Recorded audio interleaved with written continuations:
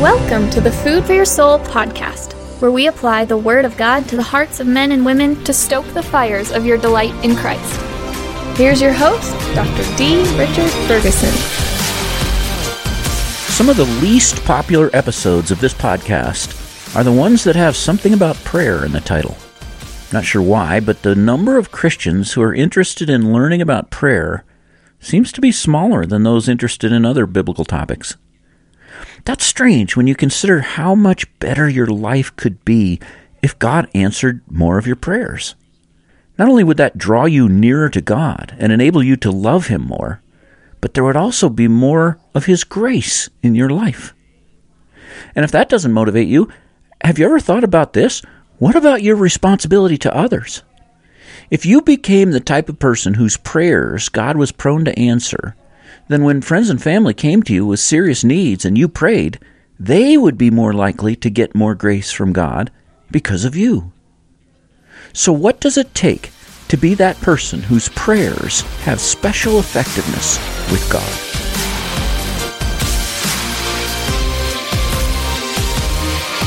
So when James says that the prayer of the elders will heal the guy, and it sounds like this absolute thing, we need to understand that's not unconditional. There's still the conditions.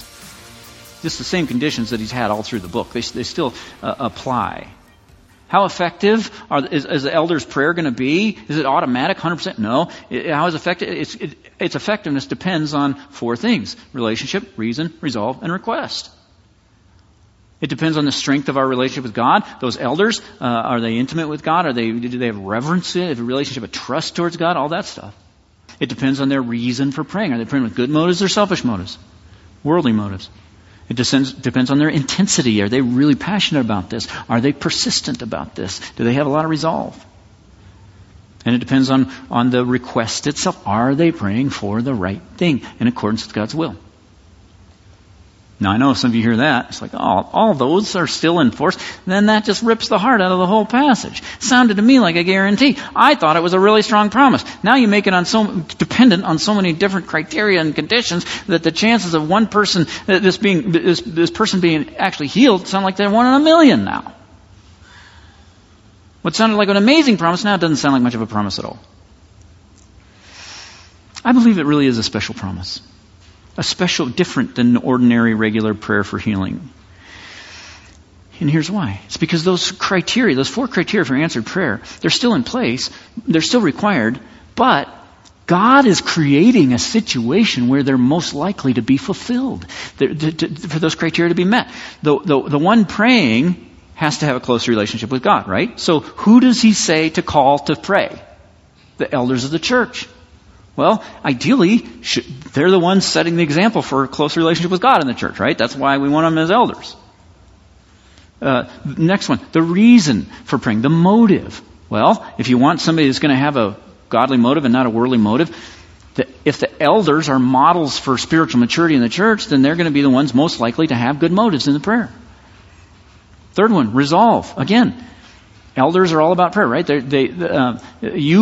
You pay me a salary so that I don't have to work a job, so that I can devote my full time to doing what 2 things? The ministry of the word and prayer. Right? So you expect the elders, they're going to be the ones that are, if anybody's in the church is going to be persistent and earnest in prayer, it's going to be the elders. And then finally, this last one, the request, praying the right thing, asking for the right thing. And I think that's where this phrase, the prayer of faith, in verse 15, the prayer of faith will make the sick person well. Could it be that phrase is talking about the same thing in Romans 8, where the Holy Spirit works in your heart and He lets you know? It's not just, normally when you see the praying in faith, anywhere else in Scripture you see praying in faith, it just means trusting God, right? You believe that God is powerful, you believe that He's good, and you trust Him to make a good decision on whatever you're asking for. That's what praying in faith means. But here, I think there's there's some good evidence and some good clues in the passage that point to this might be beyond that. Beyond just saying, God, I trust you to do what's best, and saying, I know what you want, God. You've made it clear. You put it on my heart what to pray for. Now, I don't have time to get into all the reasons why I'm landing on that. I told you a few weeks ago that I was considering a new position, and this is it. I don't have time to explain all the in detail the reasons. I'll plan on doing that next sermon. But if that's correct, then can you see how God is making provision in this situation for the prayer to be answered? This is a special thing. This isn't just like a normal everyday prayer for healing. He's making provision for each one of those 4 criteria to be in place so that the chances that this sick person will be healed are actually much higher than with a normal prayer for healing. See, God is eager to answer your prayers. He is. He wants to answer them. He doesn't want to answer them in a way that would harm you, and that's why these 4 criteria are in place. When I say these criteria are in place, when I say that you have to do these 4 things and they're requirements in order to get your prayers answered, I hope you don't see that as like, man, that's the fine print. That's kind of takes the heart out of the promise. I hope you love these things because they're in place so that God can answer your prayer and do it in a way that blesses you and doesn't harm you. So, let's strive for these criteria. Let's strive for them. When we pray for each other, let's strive to have the closest relationship with God that you can possibly have. Abide in Him, remain in Him, trust Him, fear Him, have reverence for Him, obey Him, submit to Him. And when you fail in any of that, repent, confess to Him and repent. Keep a close relationship with God. Secondly, pray for the right reason. Have the right motive. If you ask for anything from God, make sure it's for His glory and for the sake of helping your heart love Him more and enjoy Him more. Anything else, don't pray it. Don't pray it. Third, pray with resolve. Pray your heart out. Pray your heart out and don't give up. And then finally, seek God's will so that you can get to the place where your desires are the same as His desires. And your prayers then will become a tool in His magnificent hands to do glorious things. We're not all called to be elders in the church, but we can all aspire to have the qualities that make the elders' prayers so powerful. Just as Scripture calls people in need to go to the elders for prayer, wouldn't it be great if the Holy Spirit moved the people around you to come to you for prayer when they had needs because of how often God answers your prayers? All the requirements God lays out for answered prayers are good for you, and they all produce many other blessings in your life besides just answered prayer. So let's strive for those qualities. For today, just pick one. Pick one of them.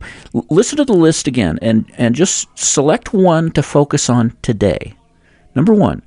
Strive for a more intimate relationship with God.